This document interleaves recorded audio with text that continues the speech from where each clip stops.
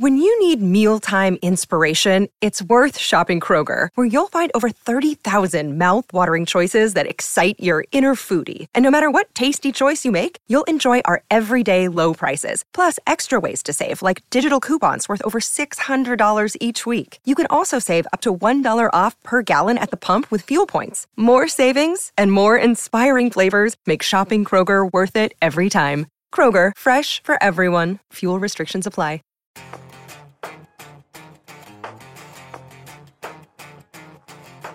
Hey, Nathan, are you shopping for a car? Absolutely not. Neither am I, but in case you are, I think you'll appreciate this list because we've got the top 10 used cars with the biggest price drops as compiled by our friends over at IC Cars. Yeah, now keep in mind that these particular vehicles, all of this information came from October, so it's a little bit on the late side, but nonetheless, you should still be able to get some pretty good deals on these cars. Yeah, basically, they looked at cars from October of 2022, used cars, to October of 2023, and then they compared, the difference in price, and we've got top 10 cars that have dropped the most. Now, as you know, Nathan, the strike was resolved, the union signed it, and I think we're kind of returning back to normal times where dealers have cars on lots again. And so this might be a good time to buy a new car, but just in case you don't want a new car, there are some deals to be had with used cars, and we're going to go over those. But before we do that, Nathan, let's quickly talk about where we just came from. Yeah, we did yet another trip to Moab, Utah. It was a great trip. For once, we managed to not have ridiculous traffic or crazy snowfall or anything quite like that. And we did it for a very special video series. Well, not really a video series, a special video that's been put together that's sort of like a video series. Yeah, we're gonna kind of stomp on Andre's toes for a second because this is a car podcast. We, of course, have a truck podcast. But what we did was we took 3 heavy-duty trucks, the newest, the greatest, the best, that were lifted, actually, that were made for off-roading, and we took them off-road as part of our cheap truck series. Now, we kind of did a twist on that, didn't we? Yeah, this flies in the face of what cheap truck is all about. In fact, the overall cost of these 3 vehicles was around $300,000. Yeah, we had, of course, the newest Ford, Ram, and Chevy. Actually, it was a GMC. Yeah. Now, 2 of them had aftermarket components, and 1 came from the factory with the aftermarket components. So I don't want to give away too much, but to say that we took a lot of stuff and crammed it into one video would be an understatement. Yeah, so we've been doing the series. It's usually 4 or 5 episodes. We're in production on a cheap, tiny truck series. Yes. But in the meantime, to keep you guys happy and to keep the editors busy, we decided to do an expensive truck series, just 1 episode, and it was pretty fascinating to take these big burly, they were all diesels, into Moab and see how they off-road. And that video should be up at All TFL as you're listening to this. So if you want to see, I'll give you kind of a hint. We actually did a really comprehensive test. We did the slowest drag race. Yes. We did the fastest drag race. Yes, we did. We did the MPG challenge. Yes, we did. And then we took them through a bunch of obstacles, including a new one called the Wall. These trucks all did remarkably well. However, they all had their pluses and minuses. And you might be surprised the results are surprising, at least for me, I should say. Yeah, but you had the most comfy truck. You had the brand new GMC 2500 AT4X. Yes, with the AEV package, and it has massaging seats. I want to keep How much was that truck, Nathan? $104,000, and the seats have massage. Wait, I didn't hear that. $104,000 with the massaging seats, and exactly the opposite of what I enjoy covering in terms of just pricing. It was ridiculous, but an amazing, capable truck nonetheless. So I do recommend checking out the series. It should be out right about now, around the time you guys are hearing this. So definitely check it out. Yeah, and so once again, we decided to kind of just have a little bit of fun, and instead of doing cheap trucks, we did very expensive trucks. But we're going right back to cheap trucks. Yeah, and then we're actually going right back to tiny cheap trucks. So Nathan, do you have any rants you want to share? And by the way, guys, if you're kind of expecting this list to be done in 10 minutes and move on, that's the kind of video we do over at the other 7 YouTube channels that we manage and run. Right. This is our podcast channel, TFL Talk, and so we just have a nice conversation for about an hour or so about a whole bunch of things. And oftentimes I read the comments, Nathan, and a lot of the comments are like, just get to the point. And I'm like, this is not the right channel for that. No point. Yeah, go over to TFL Now. We do very brief and concise videos with these lists. But here we can have fun and talk about all things. Well, this time it was truck, but most of the time it's car related. Speaking of truck and cars, yes, I do have something to say. All right, now, what's your rant, dude? I cannot go into details about a vehicle we recently purchased. However, there's something that connects this to my rant, and this comes from something that happened the other day as I was driving with producer Zach, by the way. All right. Cruising down the highway, car pulls ahead of me, and with very little warning, slams on his brakes. Okay, it happens all the time. However, I could barely see the brakes. And it reminded me of something. Oh, yeah, lots of morons out there like to obscure the one safety component on their vehicle that actually communicates what's happening inside the car when you, touch the brakes or hit the signal, and that is your brake lights. They cover them with plastic or with tape or with glue or with paint. And it's just like, really, the only thing that prevents people from slamming into you at really high speed is the one thing that you're covering up for a sense of style? I thought that trend had died. No, believe me, it's still there. We own a vehicle that has that. That's a hint, guys. Not only that, but it gets better because not only do people obscure the taillights, but why stop there? Let's go to the headlights, the one safety device that actually shows you what's happening in front of you when it's dark. Let's find a way to cover that up to make it look a little bit different. And or, better yet, let's make it really dark so it doesn't perform as well. That's a great idea. I cannot believe people still do this. More importantly, I can't believe this is legal. You know what I hate? I'll do a rant, okay? Yeah. This is what I hate. We can give a couple examples of this. Puppies, right? No. Grass that grows too slow? No. I like puppies and grass. Both kinds. Okay. Oh, yeah. He is from Colorado, folks. No. Just the kind you cut. Okay, fair enough. That doesn't help much, does it? Oh, gosh. The kind you mow. All right. Yeah. Seriously. The most drug-like thing I do is iced tea. Iced tea. Yeah. I've known him for a long time. Trust me, guys. And anyway, so Tommy and I are driving back from Moab in the Ram 2500 Cummins, right? And by the way, that thing was going up Vail Pass, 1,400 RPM, dude. It was just like smooth as butter. Yeah, all of the trucks were pretty much like, yeah, whatever. 800 pound-foot of torque. It just doesn't care. It was incredible. I've never been happier. And those heavy-duty trucks, I know this is touching once again on Andre's world, but they're such good road tripping vehicles. Potentially. Well, you sit up high. Yeah. But if you screw up the suspension or do something with the wheels or tires, then you can take what could be an amazing cross-country truck and make it remarkably uncomfortable. I'm not saying that happened, but it does happen. Well, look, if you have a typical 2,500, 3,500, and once upon a time, especially if you had solid axles, leaf springs, right? Those things were like goat carts, right? They were almost impossible to be comfortable in because every expansion joint, every bump you'd feel. But now the modern trucks like that GMC we're driving, independent front suspension. The Ram that we have, we lifted it with Fox suspension. We put on big bulbous tires that we kind of keep a little bit below what is recommended, and it just drives sublimely, dude. Yeah. It floats.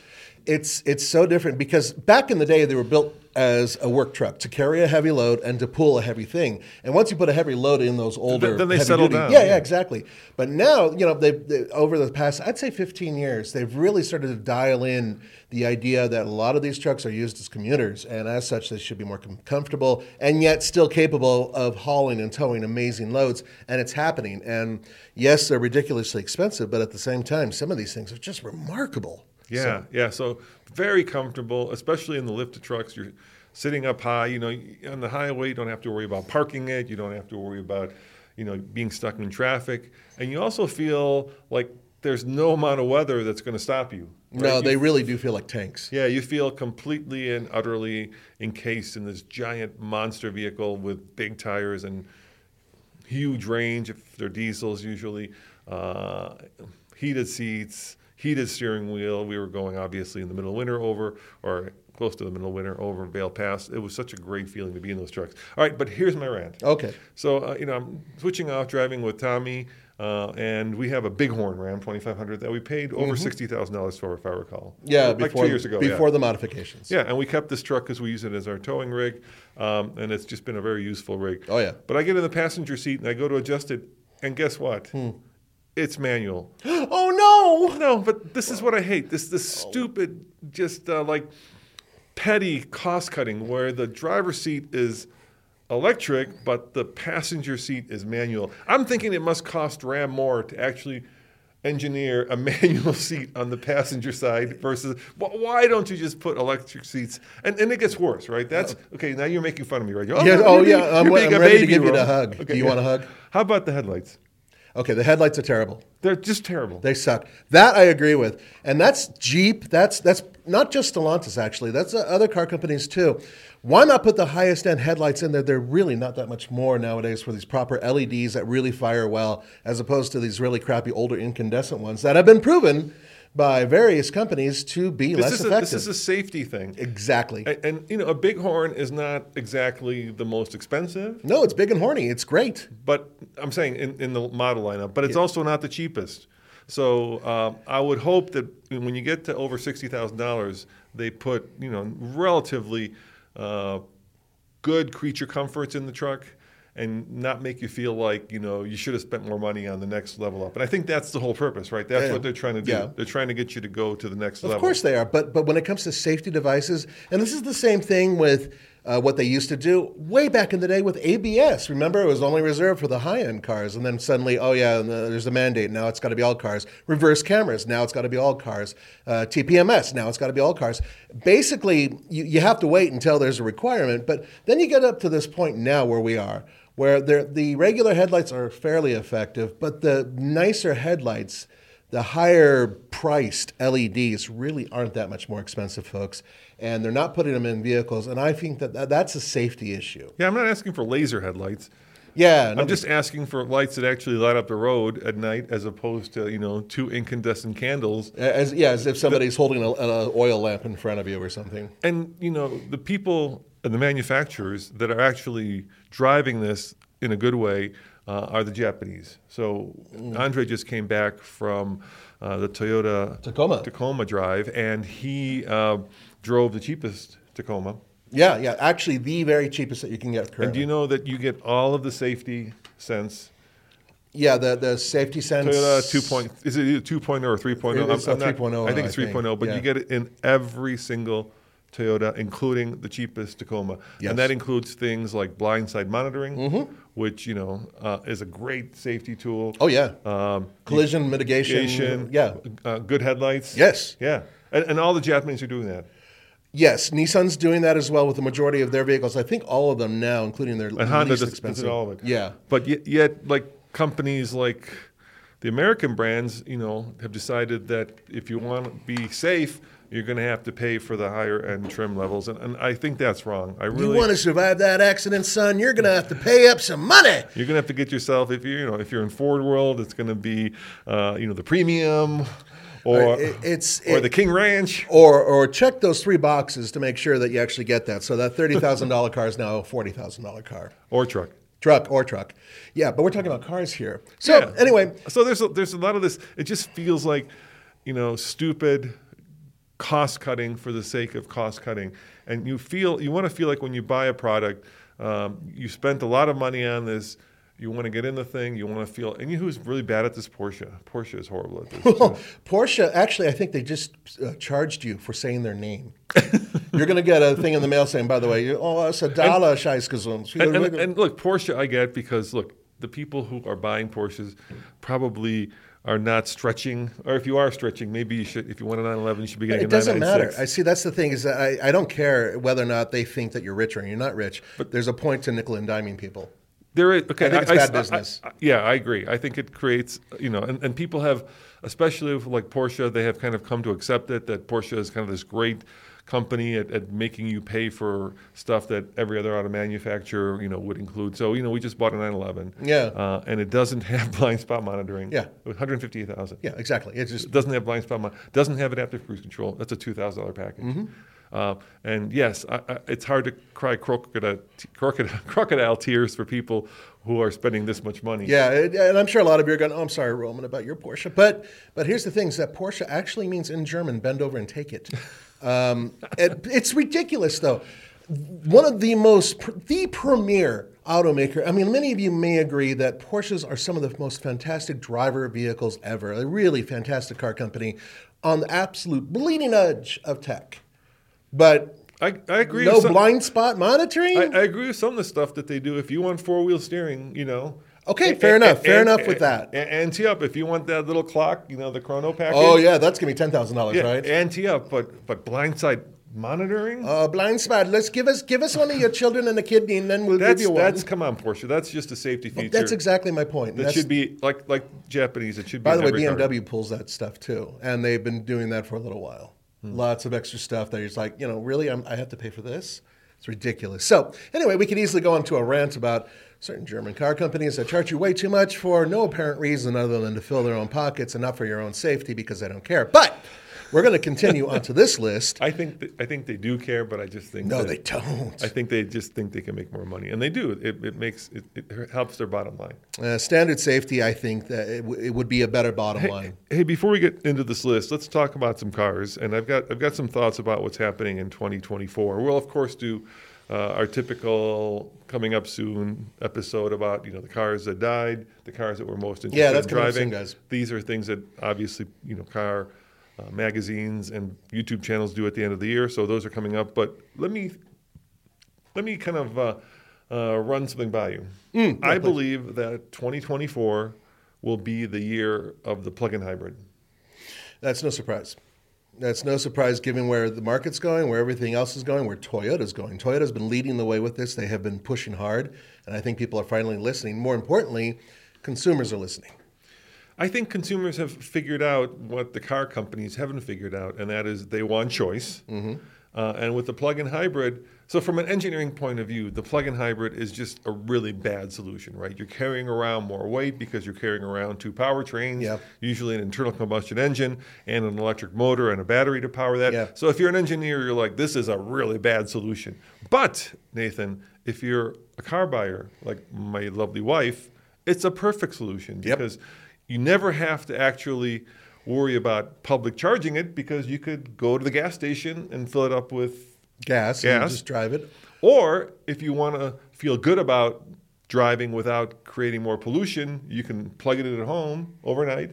And if, depending on the range, if your range is, let's say, anywhere between 25 and 40 miles to get to work, you can drive it without using the engine ever. And a lot of places at work now have chargers. My wife has chargers. You could plug it in there and then drive it home without ever having to use gas. Yeah, the reality is that you could drive the vehicle as an electric vehicle with regular commuting, which is one of the points that they've been making with these. And you know what the most this is I think a punctuation to my point. You know what the most popular plug-in hybrid in America is right now? I actually do. What is that? It's the Jeep Wrangler 4xe. Yeah, think about that. The Jeep Wrangler 4xe, the most off-road worthy Jeep they make, but the flip side of that is the most uncomfortable. I don't think it's so bad, but it's not perfect. Right? I mean, the windshield's straight up. Yeah. The seats are erect, but so am I, so it's all good. The doors come off, so they're... That's all right. It's okay.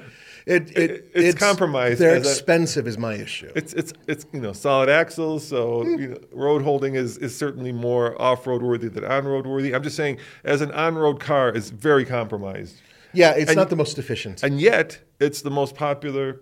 And I told this to Tommy, and you know what Tommy said? And he's right. He said that's because Jeep is only selling 4xes. Yeah, actually, some markets, including, I believe, California, they'll only be selling the 4xes unless you special order a non-4xe version. But that still doesn't mean that they can control the entire market of plug-in hybrids. So I just think that the plug-in hybrid, from a car buyer's point of view, is a perfect solution. And I think that's what's going to be kind of popular and trending, certainly in 2024, if not later. So it's kind of like dipping your foot or your toe in the EV pool, but you're not completely diving in at the deep end. No. There are certain car companies. A really good example would be like Hyundai, Kia, who have seen that people want choice across the board. So they have electrics, they have regular gas, they have plug-in hybrids, they have regular hybrids. Smart thing to do, because then you give people more to work with. But I wanted to bring up something about PHEVs, plug-in hybrids, which some people may not think about. And I talked about this with an engineer, one from Toyota, actually, and one from Nissan. And I actually asked the Nissan guy, why don't you have more of these? And he's like, dude, it's expensive, it's hard for us to do. I get it. But here's something to consider. A lot of you are like, well, it's extra complex because you have these two things. You're absolutely right. And it's more weight. Yep, you're absolutely right there. However, the engine in a plug-in hybrid tends to work less hard because it's, first of all, backed by an electric motor. And also, more often, you will be driving it in all-electric mode, meaning that even though there is more complexity, the gas engine, at the very least, will be working less hard than just a regular version of that vehicle. As such, it may last actually longer. Now, don't take my word for it. You can actually go back and look at some of the earlier Prius Primes that were out there and how they're doing in terms of their reliability. Quite good, actually. Prius in general, actually, pretty damn reliable car. The system works, and as long as other people are adopting that type of technology, I agree with Roman. I do think that 2024, a lot of people are going to be like, wow, I only have to go to the gas station once a month, if that, and I'm commuting and doing everything else. This isn't such a bad thing. The only thing I wish they would make a more affordable plug-in hybrid. The least expensive one's still close to $50,000. Yeah, and you could see it coming. You could see the wave coming with like the RAV4 Prime. Those are still They're ridiculously expensive and unobtainium. Yeah. And it just shows you how much people want it. The other thing that's happened is there's been this kind of confluence of technology that's made these vehicles not just popular, but actually relatively fuel efficient. And I'll give you an example of that, right? Once upon a time when we were young, Nathan, if you wanted 300 horsepower, you needed a bloody V8. Yeah, or twin turbocharged V6 or something like that. Or something like that, right? Well, even those when we were kids weren't around. But now, dude, you can get 300 horsepower out of a Corolla GR. Mm-hmm. That's a little three-cylinder, turbo that puts out 300 horsepower. So you don't need huge internal combustion engines to get big power. Yeah. And so with the Jeep, for instance, I think that's a 2-liter four-cylinder turbo. It's a 2-liter four-cylinder turbo, but then it's backed by, of course, the electric motor that's sandwiched between the transmission and the engine. So you don't need these giant engines, and then when you add an electric motor to them, it becomes actually a very elegant engineering solution. Mm-hmm. I agree, Nathan. Like I just test drove the Lamborghini, which is a 12-cylinder that's been hybridized. Yeah, that's a whole different thing we're talking about. It is indeed. They in fact, get this. They in fact put the plug for the car in the frunk. So who's going to actually leave their frunk open and plug it in outside, right? That is pure performance. So that hybrid system is just meant to make that Lamborghini more powerful. I could just see a billionaire in Qatar opening up the hood and just no. Yeah, those will never be plugged in. Yeah. But for the rest of us. It's just ridiculous. Save big on brunch for mom, all in the Kroger app. Get half gallons of delicious Kroger milk for $1.29 each. Then get flavorful Tyson natural boneless chicken breasts for $2.49 a pound, all with your card and a digital coupon. Shop these deals at your local Kroger today, or tap the screen now to download the Kroger app to save big today. Kroger, fresh for everyone. Prices and product availability subject to change. Restrictions apply. See site for details.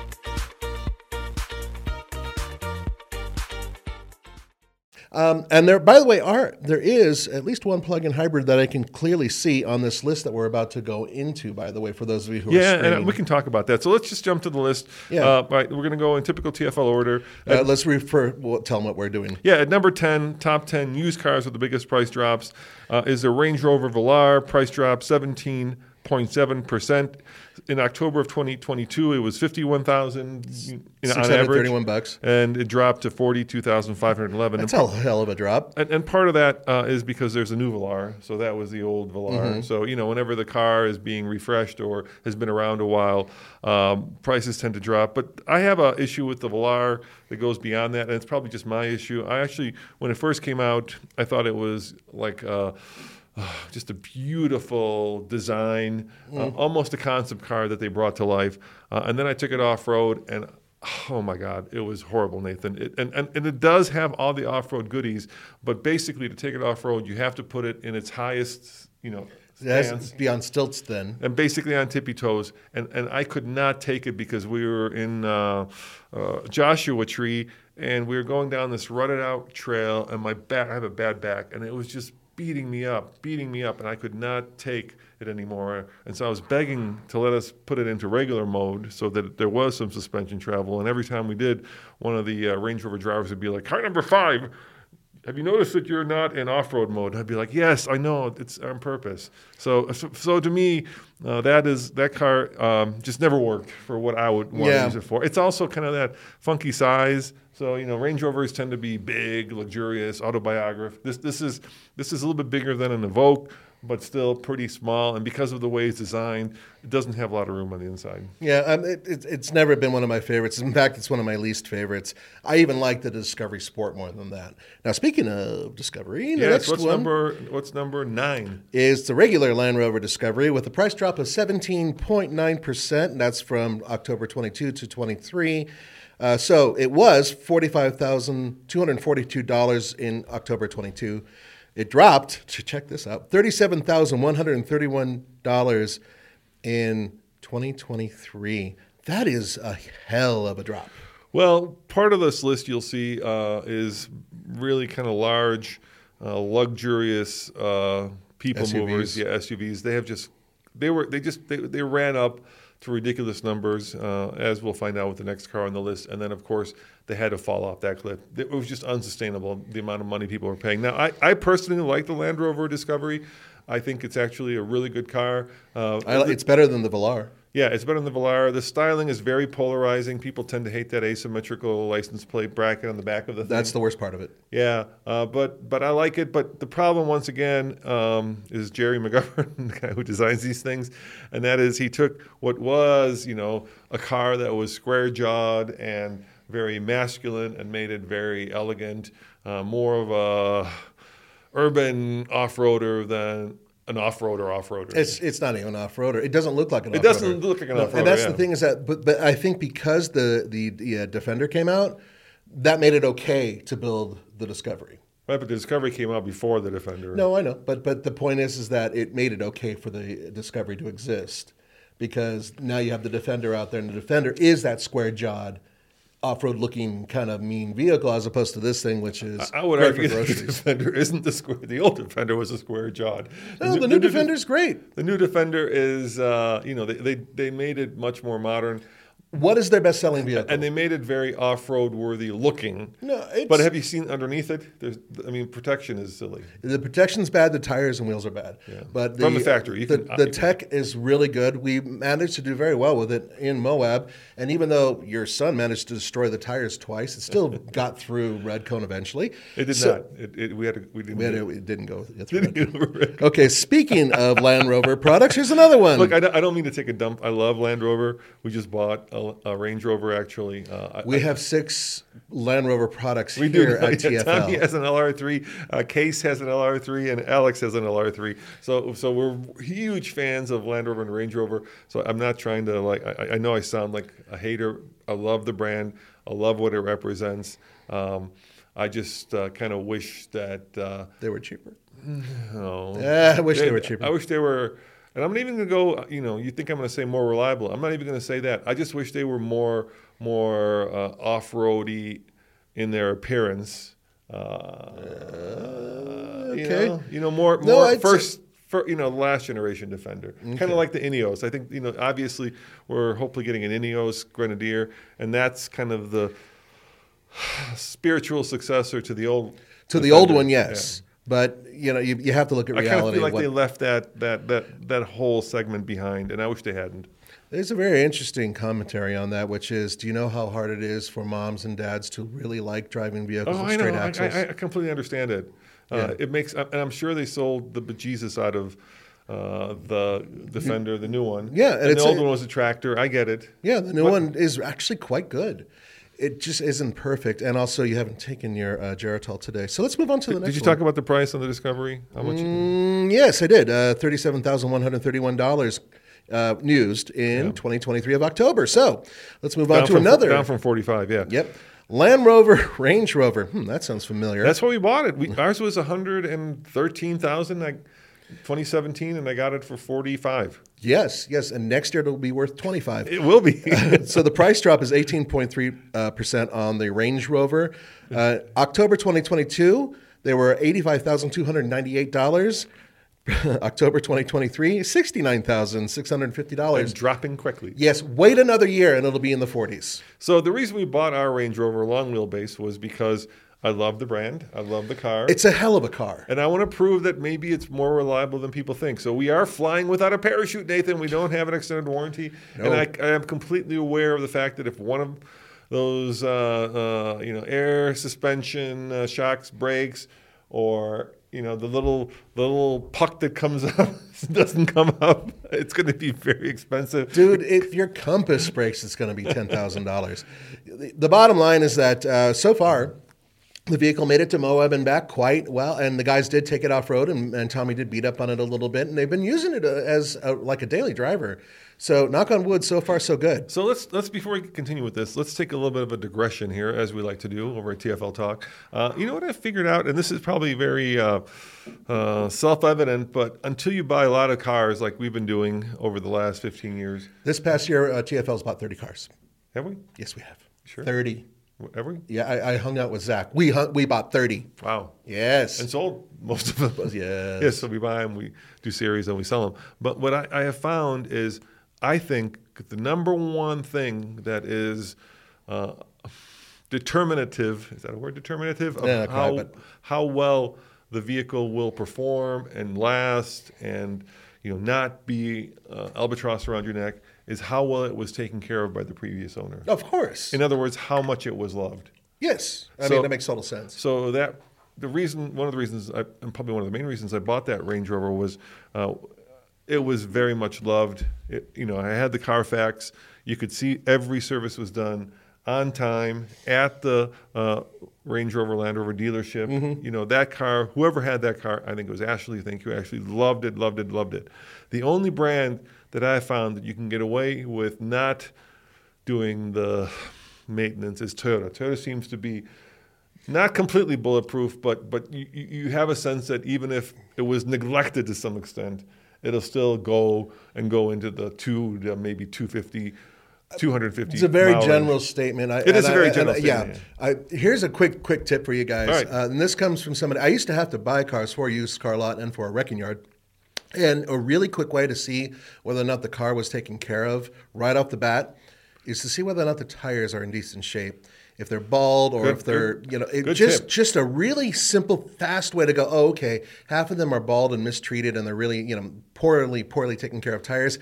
Most likely that car's led a hard life. And that's just like your very first tip. There's a million other things you can do, but we'll do a whole podcast. Let's go through a couple. I can give you another. Oh, sure. There's plenty. Off the top of my head. If the wheels are curved.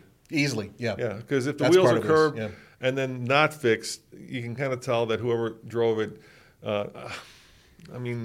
I wouldn't say neglected it, but certainly didn't care enough. Well, if they ran it into a curb, that could already be bad for everything from your tires to, of course, your alignment. Another one is the first thing we check is the oil. That recent vehicle we just bought for our Jeep Tiny Truck series, first thing I did, check the oil. Oil was brand new. So that could, of course, be a dealer. Yes, of course. changing it. But if you're buying it from an individual and they've bothered to change the oil, and you can tell, right? If the oil is brown and clear and viscous, perfect. If it's sludgy and black and it's got particles in it, you can feel that could be a bit of an issue. Yes, of course. And just the engine bay itself, you can clearly see whether or not there's been oil spurted or dried little chemicals here and there, whether or not things have been actually taken care of or where they've used a baseball to shove it into where the radiator cap should go. Things like that are pretty obvious. Once again, just a quick glance, you can tell. There is something very interesting about the interior of a car. You never want to buy a smoker's car. I was just about to go there, yeah. And it's not just smoker now. Vapors. Now you got vapors because then it smells like the inside. And I've never been in a French Bordello, but this is what I imagine one to smell like because vaping also gets into the vehicle and it gets into it in this insidious way where not only do you have that underlying nicotine smell, right? That kind of harsh, kind of like almost aesthetic. No, not aesthetic. Acidic kind of, you know what I mean? Yeah. Smell that burns your nose. But then you have this overly sweet scent of cherry or peppermint or whatever the heck the person was Yeah, making. the French whorehouses only use peppermint, by the way, Okay. just so you know. All right. I mean, so I've read. Okay. Anyway, but an We're important going to thing... get in trouble. We just got an email. Here, I'll read you this email. Oh, yeah, do that. While I you have do to that, apo- real quick, okay, about first- smoking, okay, while you're doing that. Okay, go ahead. I got to apologize. This guy. I am just messing around. Come on. So make sure, remove the ashtray because you can see if there's ashes behind the ashtray that are hanging out there. It's one way to tell if there's a smoker, or if there's usually a hole in the headliner or the seat or something like that because of a smoker. Or you actually would look over the shoulder where the rubber is before the window and that gasket area, and if you peel it back a little bit, you'll clearly see some ash in there. That's where somebody who's lived in the vehicle and used it as an ashtray. Another thing is that if it looked like it had an Uber or Lyft sticker on it, I would avoid it because most likely that vehicle has had a very hard life and most likely vaped in. Yes, I'm sorry, Uber and Lyft people, but almost every single one that I've been in smells like it's been vaped in. Almost every single one. Not that I mind because it reminds me of my youth. I'm trying to find this email. Is it the one about the saying about the whether or not a car's been? No, about us being too crude. And, We're way too crude. Okay.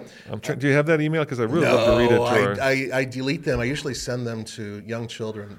I mean, come on. It's just, guys, we try to keep relatively PG, but PG doesn't mean G, okay? We're not Disney.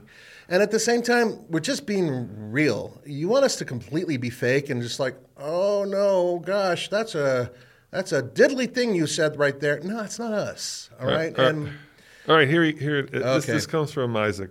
Isaac. Okay. All right. So, and this is why I feel bad now. He said, "Good day, all. I have been listening and watching TFL for several years now. I thoroughly enjoy the videos, information, reviews you provide. However, the videos are now not so family friendly, Nathan.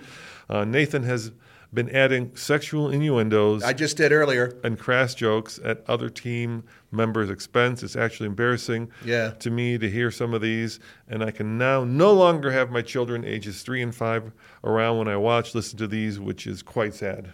And this makes me sad. I try to be careful what they watch and hear. For instance, on one of the more recent TFL Talk episodes, that would be here, Nathan jokes about sending strippergram to Roman. That must be when I was in the hospital with my blood clots. And there are other instances. Oh, she didn't get there? No, she didn't get there. Videos Sorry, that are just Isaac. as blatant. I would be delighted if TFL could return to keeping the videos family friendly so that you can resume watching these at leisure, even with my kids around. Keep up the good work. So, Isaac, I apologize for Nathan. And Sorry. I actually am myself. It's more than me. You do. You do. I sometimes do, but it's not on purpose. I kind of just, it just slips out. Yeah. And it's only one word. But, it's Isaac, do you married. want us to be completely fake? Because if you want us to be completely fake and not even remotely ourselves, then whatever personality we inject in here is going to pretty much disappear, and it's going to turn into something that perhaps you want, but maybe our other viewers don't want. So I'll tell you what. I will make an effort not to talk about strippers very often, French whorehouses, or other nasty things that might come along, turning coitus I mentioned recently. Okay. So I'm going to try to back off a little bit. But the reality is that people want to be entertained by this, and they know who we are, and this is who we are, and this is who we've been for 14 years. The reason I feel sad about it is, we've always tried to be family friendly. We've always tried to make this a show that At a PG level. That a dad and a son, or a mother and a daughter, or a mother and son, whatever you want to put together can watch and you feel comfortable with. But here on the podcast specifically, I think you get kind of the raw and unedited, and it could be much raw and much more unedited. Believe me, they keep me on a leash. Yeah, I mean, I listen to a lot of podcasts, and we are by far one of the cleanest. Yes, in the automotive world. At least. Yes, so I think here we're a little bit more unfiltered, and we've been doing this for a long time, and to keep ourselves kind of sane, we enjoy having this honest conversation with our viewers and readers and listeners. And so if every so often, we fly off the rails. that you feel uncomfortable with falls out, I apologize, but maybe, we've got 7 other channels where we're not talking about. Yeah, all of our video presentations are very clean. Yes. Our podcasts are horribly dirty, infected apparently by me. As this sounds like They're not horribly Isaac, dirty. No, Isaac keeps coming back to me. So Isaac, I totally get it. I apologize. I will resign as of tomorrow. But as it stands right now, look. This is us. I'm not taking your resignation. Thanks. That just doesn't. But the point is that, and I want the other who viewers. should resign? I was watching this. Now we're going to get into topical stuff. Oh, here we go. And this is going to get even worse. Oh, God. But I was watching today when we're taping this. The Cybertruck is going to be unveiled. But yesterday, Mr. Musk did a 1-hour interview. Man. Basically told the advertisers on X to go F themselves. up themselves. Yeah. Isaac, I didn't say the whole word. And then, who was in the audience? The CEO of Twitter. And if I were her, I'd be like, okay, I'm tapping out. Yeah. She was specifically brought in to bring the advertisers back. Yeah, and he basically was like, no. You know what, though? Honestly, I don't dislike him for his honesty. I don't at all. I appreciate that, actually. It's just a question of if I were somebody who held stock in that company, I'd be like, ah. Here's the problem with that, okay, Nathan? Mm-hmm. Here's the problem. When you say something like that to your advertisers, there's going to be a certain percentage of people out there who are going to be like, yeah, you tell them, you're unvarnished, this is free speech, right? Sure. But there's going to be, I would wager, a larger percentage of people thinking to themselves, if you say that to your advertisers, you're not far from saying that to your customers or your investors, right? You see the problem, right? I can see how the or your perception fans is definitely right, because if you're if you're that bold to he's a 52-year-old man, Nathan. Yeah.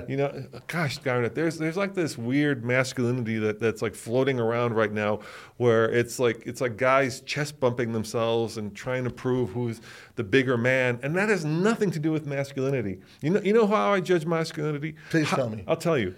How do you take care of your family? How do you care about the ones that are worse off than you are? How do you care about the ones that are, in greater pain than you are? That to me is real masculine. I respect people who go out of their way to take care of those who are less lucky or you know what I mean? I would agree. I know that sounds that's very a sign of a good person. I know that sounds like a bleeding heart thing. It is that too. But once upon a time, this is what America was about, right? Yeah. This is what made us the greatest country in the world. And I'm verging on politics, so I'm going to shut up and go to number 5. He's going to shut up and go to number 5, but just so you know, Isaac, seriously, and I will come back to your name 3 or 4 more times. Number 6. But I really don't want to alienate your family. I have kids as well.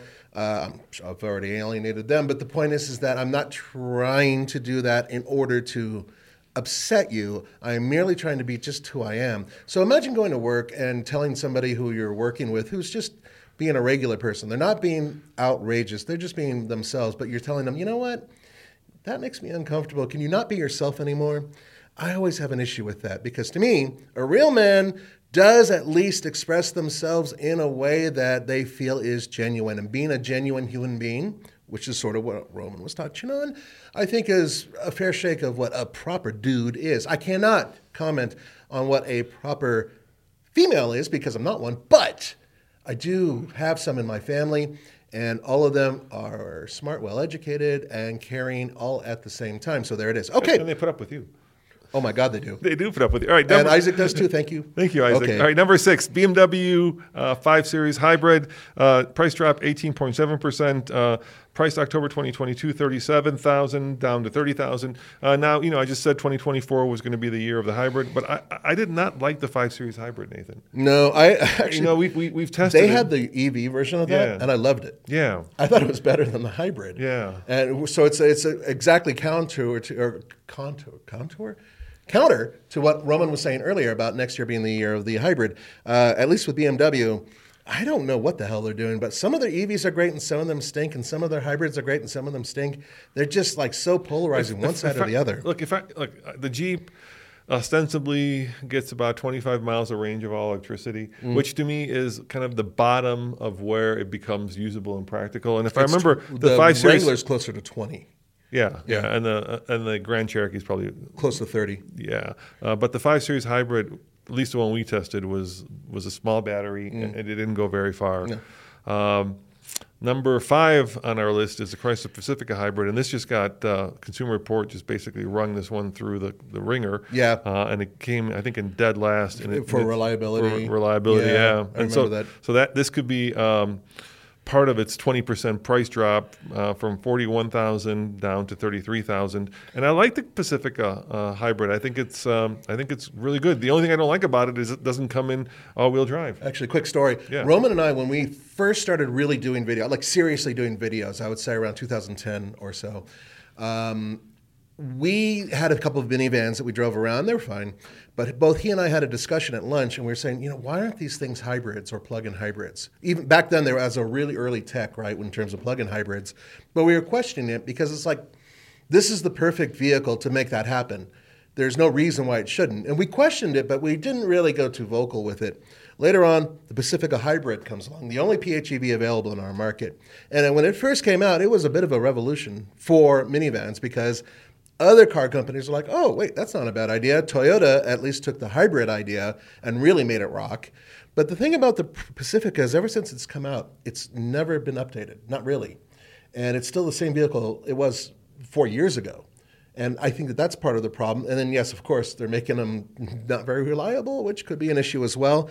But the idea behind it is still sound. It's a smart idea. Yeah, there's this weird thing that we really feel very strongly here in Colorado because we're in, obviously, a snow state. And that is whenever they build a vehicle and they make it a hybrid, then they don't create an all-wheel drive version of that. And that doesn't make sense to us. Right, it doesn't make sense. And I know that the engineers will say there is a Chrysler Pacifica all-wheel drive. Obviously, it's not the hybrid, but they'll tell you that the battery's in between the drive shaft, so you can't get a drive shaft with a battery. But that just is an engineering issue that they could obviously solve. Oh, yes, like they could. By having an electric motor in the back. Exactly, which is really with the direct. And Toyota pioneered that. Yeah. They've been doing it for years. It works. It works well. The other company that really bothers me that does that is, and this is actually even more astounding, is of course the Maverick. You can't get the hybrid in all-wheel drive, even though it's based on the Escape, which you can get as a hybrid in all-wheel drive. Yes, I know. And that is a vehicle that I would have bought had it been all-wheel drive with the hybrid because I wanted that good mileage. My little thing, my Santa Cruz, it's fine, but it doesn't get great mileage. And I wanted better mileage. That was the one thing I really wanted. And honestly, had Ford built the Maverick with a hybrid all-wheel drive system, I would have bought it without batting an eyelash. And for all of you product planners that are out there, creating these kind of stupid-ass models that don't have usefulness. Think about it this way. Here's the choice you're giving Nathan and myself with the Maverick. You can either have a car that has all-wheel drive, or you can have a car you can drive in the winter. I mean, you can either have a car that has good fuel economy, or you can have a car you can drive in the winter. Pick one. You can't have it both. And you know what ends up happening? We find something else. Exactly. You're not selling more Mavericks. You're not selling more Pacificas. All you're doing is turning a lot of potential customers away who will find an alternative that is both fuel efficient and available in four-wheel drive. Yeah, I agree 100%. I want to, before we move on, I want to say one more thing, and that is, yes, the Maverick's an extremely big hit for Ford, and I'm very happy for them, and I think it's a great vehicle. Once again, I almost bought one, but other automakers are coming along, and they're building some interesting vehicles, and now you have to start thinking about whether or not you're serving your entire market, even for people who live in California and Florida who don't necessarily need all-wheel drive all the time. They still go camping, and or skiing, or whatever.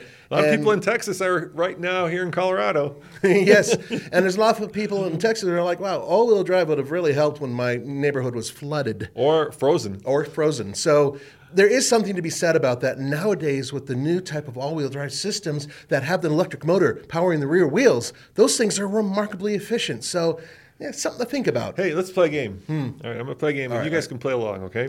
When we were kids, and I'm talking about like the late 80s, all right? You weren't a kid in the late 80s, Roman. You were a full-grown adult. When I was in high school. Okay, that wasn't the late 80s either. That was the early 80s. Okay, fair enough. Sorry. But No, I respect that. When we were Younger in the late 80s, okay, if I remember right, there were only 4, maybe 5 cars that you could get in all-wheel drive. I'm not talking about trucks. No, cars. You could cars. So let's see if you can name those 4 or 5 cars. Well, obviously some Subarus. So, there was a variety. There were a couple different Yes, Subarus that you could yes. get. There was like the old DL you could get. Subarus have always had all-wheel drive. So Well, most of them have. most of them, yeah. The Toyota, there was a couple Toyotas that had all-wheel drive. 80s before those. Those weren't around quite yet. There were. What are you talking about? The Celica had all-wheel drive. It was the turbocharged. Oh yeah, that car, the Celica. Not a Celica. It was the. It was a Celica. Was it the two-door It was a rally Celica? car. Yeah, exactly. Yeah, okay. They built that. My cousin had one. That had all-wheel drive and turbo. And So then that's 2. So you got Subaru and you got Toyota. And then you're talking about you said the late 80s. Cars, yeah. Like Yeah, I know, Let's say 80s. Well, 80s. Okay. Well, if you're talking about the 80s, then you're talking about. It's before. There weren't many. No, there weren't many. Mitsubishi may have had the. And I'm not talking about you could get a Scout that was all-wheel drive. These are like SUVs. Like the early SUVs were, of course, all-wheel drives. The Grand Wagoneer that had all-wheel drive. I'm talking about pure cars. I'm trying to think out loud. Pure but cars. Yeah, some of the early. Mazda. Mazda had the Mazda 3 Turbo all-wheel drive. That came along early, yep. Yeah, that was another really rare case, though. How about the AMC? Well, yeah, I guess you could say that was four-wheel drive, not all-wheel drive. Eagle? Well, that was sort of the Eagles. Yeah, and there were a variety. There were like 3 different types of Eagles. Yeah, a coupe, a wagon, and whatnot. There was also, what was the first car with 4-wheel drive? Well, Audi. No, before Audi. Quattro existed back then. The Audi Early. Quattro just started like late at the end of the Quattro system came around like 89 or 90. No. It was earlier. Well, no. It was earlier than that. No, I Googled it. Was earlier than that. Google it. Yeah, all right. While I'm doing Google that, you talk about the other car. It was a Jensen Interceptor. Yeah, the Jensen. That was the first car which had, with by the all-wheel way, drive. a 440 Dodge engine, I believe. Yeah. Hold on. Google when the first Quattro came out. Not like in race form, but actually in, you could buy at the dealership. Okay, while I'm doing that, why don't you read on the next one? All right, so I'll we go don't have down. dead air. Anyway, my point was that if you wanted an all-wheel drive car when I was in high school, you had very few choices, if any. Very few choices. Debuts in 1980. Okay. Yeah, the original Audi Quattro competition car, and then the Generali in 1980, and then Hold on, did that come to America? and then in 19. That may have been a Europe-only car. Hold on. Hold on, we'll figure it out. All right, I'll keep going down this Yeah. list. Now, there's a whole bunch of Teslas on this list, and you know why, Nathan? Well, yeah, Because Mr. Musk decided to drop the prices like really. crazy, and there's a lot of people who are furious about that too. So let's see. So number 4, I think I'm getting lost in the numbering, so please excuse me, is a Tesla Model S, 24% down from 75,000 down to 56,000. Oh my God, I feel for all you guys and gals who bought the Plaid at like 130,000, which is now, last time I checked, available for high 80s, maybe low 90s. Yeah. Sorry, guys. And I also kind of feel bad, and this may actually end up hurting Tesla more than anybody else, like the rental car companies, because Hertz bought a boatload, a ton of them, and those guys have like a residual value that they have down in stone when they buy the car, and then when Tesla goes and drops the price of the Model 3 and the Model Y by 20%. Those residuals go right out the door, and it stops making sense. So I think Hertz has come out and said that the repair costs were too high, which I can see. Yeah.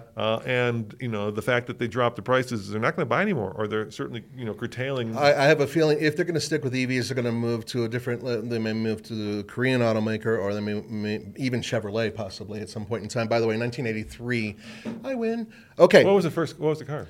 It was the Quattro, the actual Quattro, the 2-door coupe. Right here, 2-door coupe, this, but the American version of that, which is the steering wheel on the other side. Wait, is that the race car, that $250,000 one? No, it's this. Look, sorry, he's going to put his glasses on. While he's doing that, let's go into Tesla Model S. Mid-engine Audi Quattro? No, that's the race one. Go further down. You can look into the American production down here, Okay, while he's doing that, I'll quickly I'll give it to you. North American market sales of the Quattro in North America began in 1983 model year. They entered all-wheel drive market, blah, blah, blah, blah, blah. Yeah, and they went up against the Subaru Leon and some of the other stuff that was I still think you're talking to Europe-only cars. No, it's just not North American market here. Okay, all right. God. All right. Look, I was in middle school when I saw my first Quattro, and that was around that time. All right. All right. Tesla Model X is next. Dropped 26.2% from 83,000 down to 61,000. I actually wouldn't buy a used Tesla right now because the new ones have become so. Well, that's the problem, Yeah. and so this overinflated market. Which, by the way, I have nothing but admiration for the technical aspect of Teslas. I think they're fantastic cars. They're fast and they're cool and all that. But the issue is that they haven't really changed over the years. So an awful lot of people who have these used ones keep thinking, well, that value is going to last a while because it hasn't really changed much. Sorry about that value, man, because it's not going well. No. Chevy Bolt down 20 used Chevy Bolts, 28%. From 28,000 to 20,000. I think that has that a lot to do with the fact that all the early Chevy Bolts had bad batteries. Yeah, which were replaced and they were taken care of, but also in addition, well, maybe the car.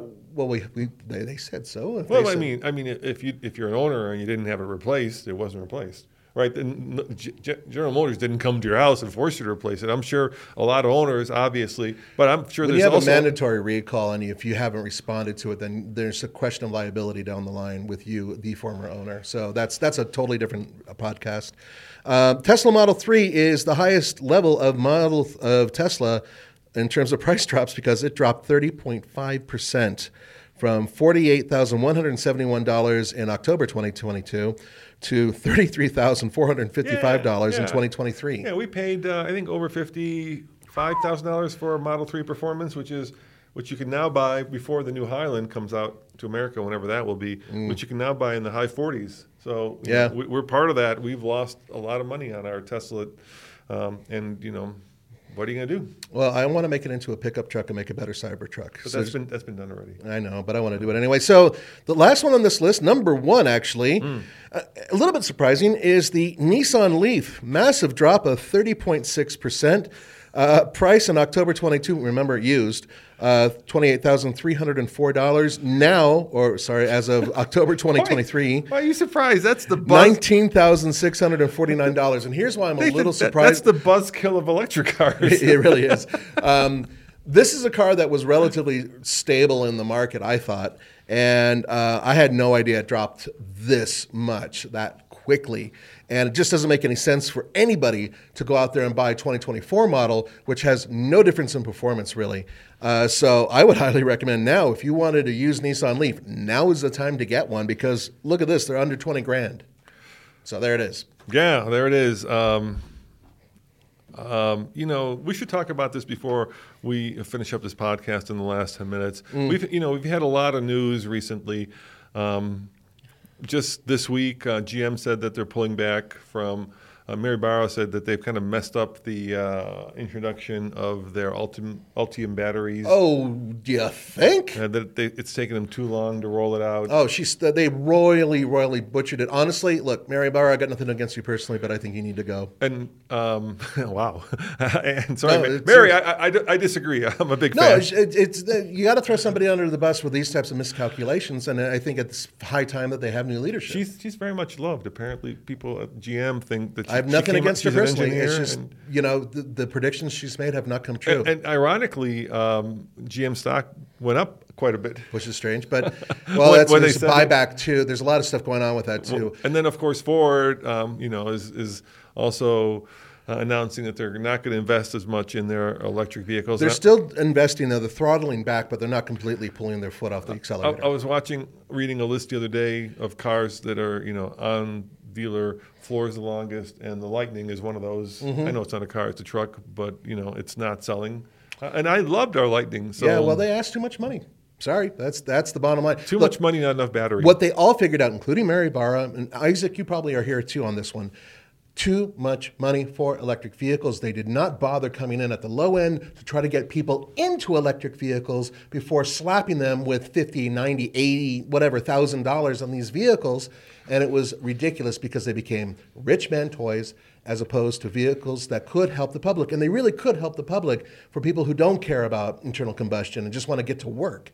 There's potential there. But no, everybody else had to go to the high end. So that's my personal opinion, but I think I'm right. In addition, right now, EV sales across the board, with one exception, are tanking, are not doing very well. What's the exception? Hyundai.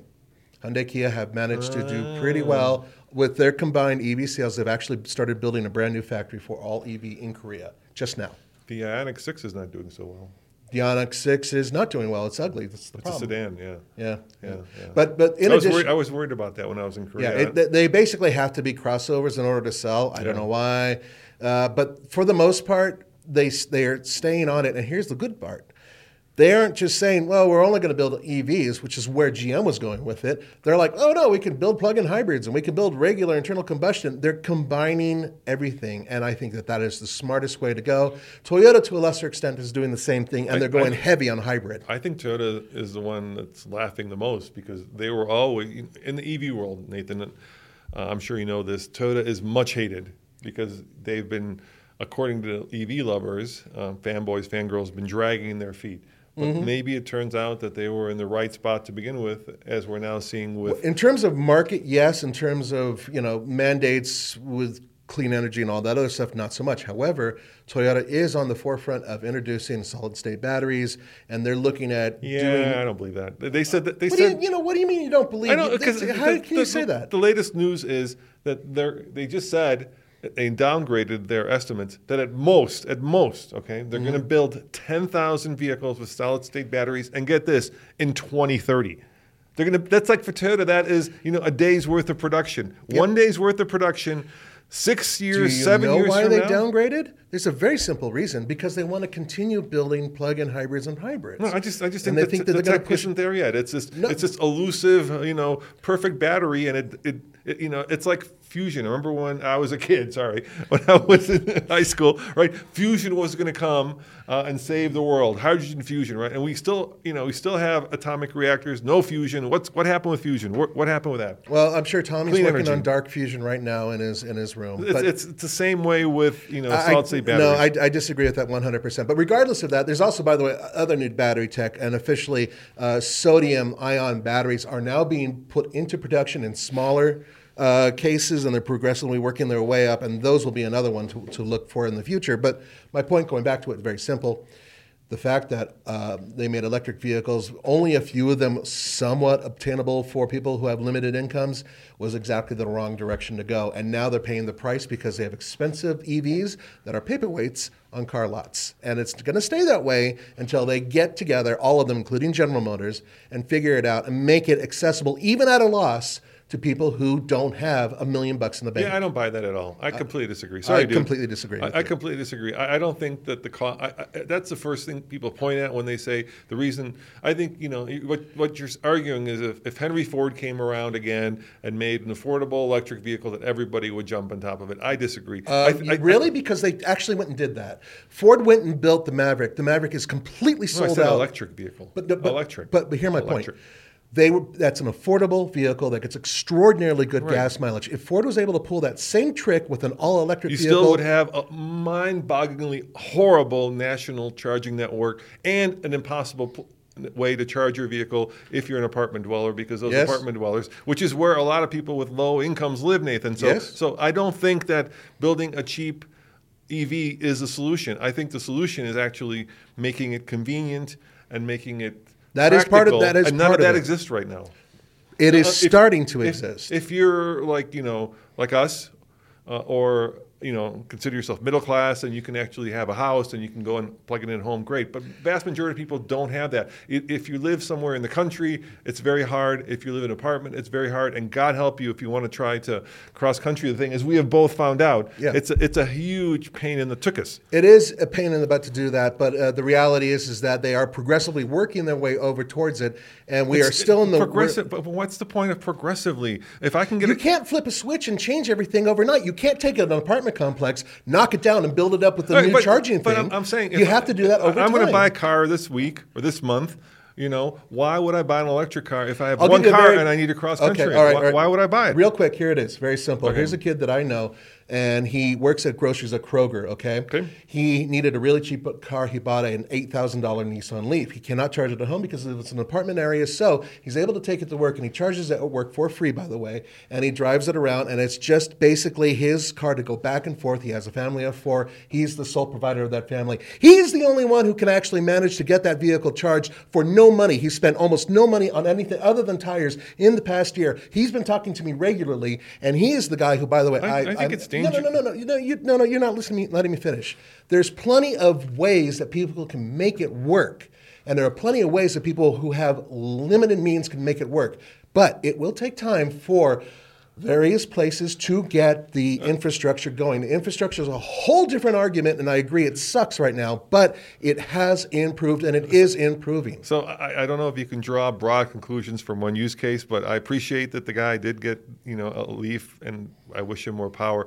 Here's another thing that absolutely is mind-boggling. I was listening to some of the, and I will name names, fanboy podcasts, EV podcasts. There's a bunch of them, and I really enjoy them. And then last week, the news was, of course, that Tesla is charging a congestion charge on top of. I think that's ridiculous. You know what I mean? Where you're going to pay not 50 cents a kilowatt hour, but $1.50 a kilowatt hour, basically tripling the cost if you charge beyond 90%. Not in all places, but in some places. And the reason that is completely ridiculous is if I'm going to buy an EV and now I have a penalty every time I go to fill it up, it'd be like going to your local gas station and saying, well, it's very busy today, so instead of $3 a gallon, we're going to charge you $9 a gallon. That's just... And that is ridiculous. I agree. The thing, all the EV people were like, "Yeah, it's about time." I'm like, "You're just if your goal is to have EV adoption, this is not about time. This is the most stupid thing I've ever heard of. Why would you buy a car that if you want to fill it up at the most convenient time to you, which is going to be when this is going to happen in LA, right? When you're coming from work or going to work, all of a sudden, if you want to fill it up to beyond 90% because you need to go a little bit further, then you're going to pay, triple the amount per kilowatt hour. It's just mind-boggling. Anyway, Nathan, we have wasted another hour as the car. We have indeed. Isaac, I apologize once again for bringing your name up far too much. But I will try to clean up my act maybe sometime in 2028. And thank you guys for listening. We really do appreciate you, Isaac. And keep in mind, sometimes with us, if you send us an email, it's like poking the hornet's nest. You're going to get the opposite of what you're trying to accomplish. But I really appreciate that you're a fan. And I really appreciate you guys. And I really appreciate the chance that I get to sit here and rant. And I know, sometimes I come across as being a know-it-all and being conceited, and I'm working on it. That's all I'm going to say. We're not perfect, and we are ever evolving. I will think of more jokes that are absolutely inappropriate for next week. And if you guys want to know more about the Tacoma and the Cybertruck, where should they go? They should go to altfl.com because that's where you're going to find it, and we have more coverage than anybody else on the brand new Toyota Tacoma, so check it out. And Nathan and Andre will be, doing nothing but talking about the new Cybertruck and the Tacoma on their podcast, Talking Trucks. So you'll find that at AllTFL or wherever your favorite podcasts are not sold. Have a good week, guys. Please be careful out there. See you guys next time. Save big on brunch for mom, all in the Kroger app. Get half gallons of delicious Kroger milk for $1.29 each. Then get flavorful Tyson natural boneless chicken breasts for $2.49 a pound, all with your card and a digital coupon. Shop these deals at your local Kroger today, or tap the screen now to download the Kroger app to save big today. Kroger, fresh for everyone. Prices and product availability subject to change. Restrictions apply. See site for details.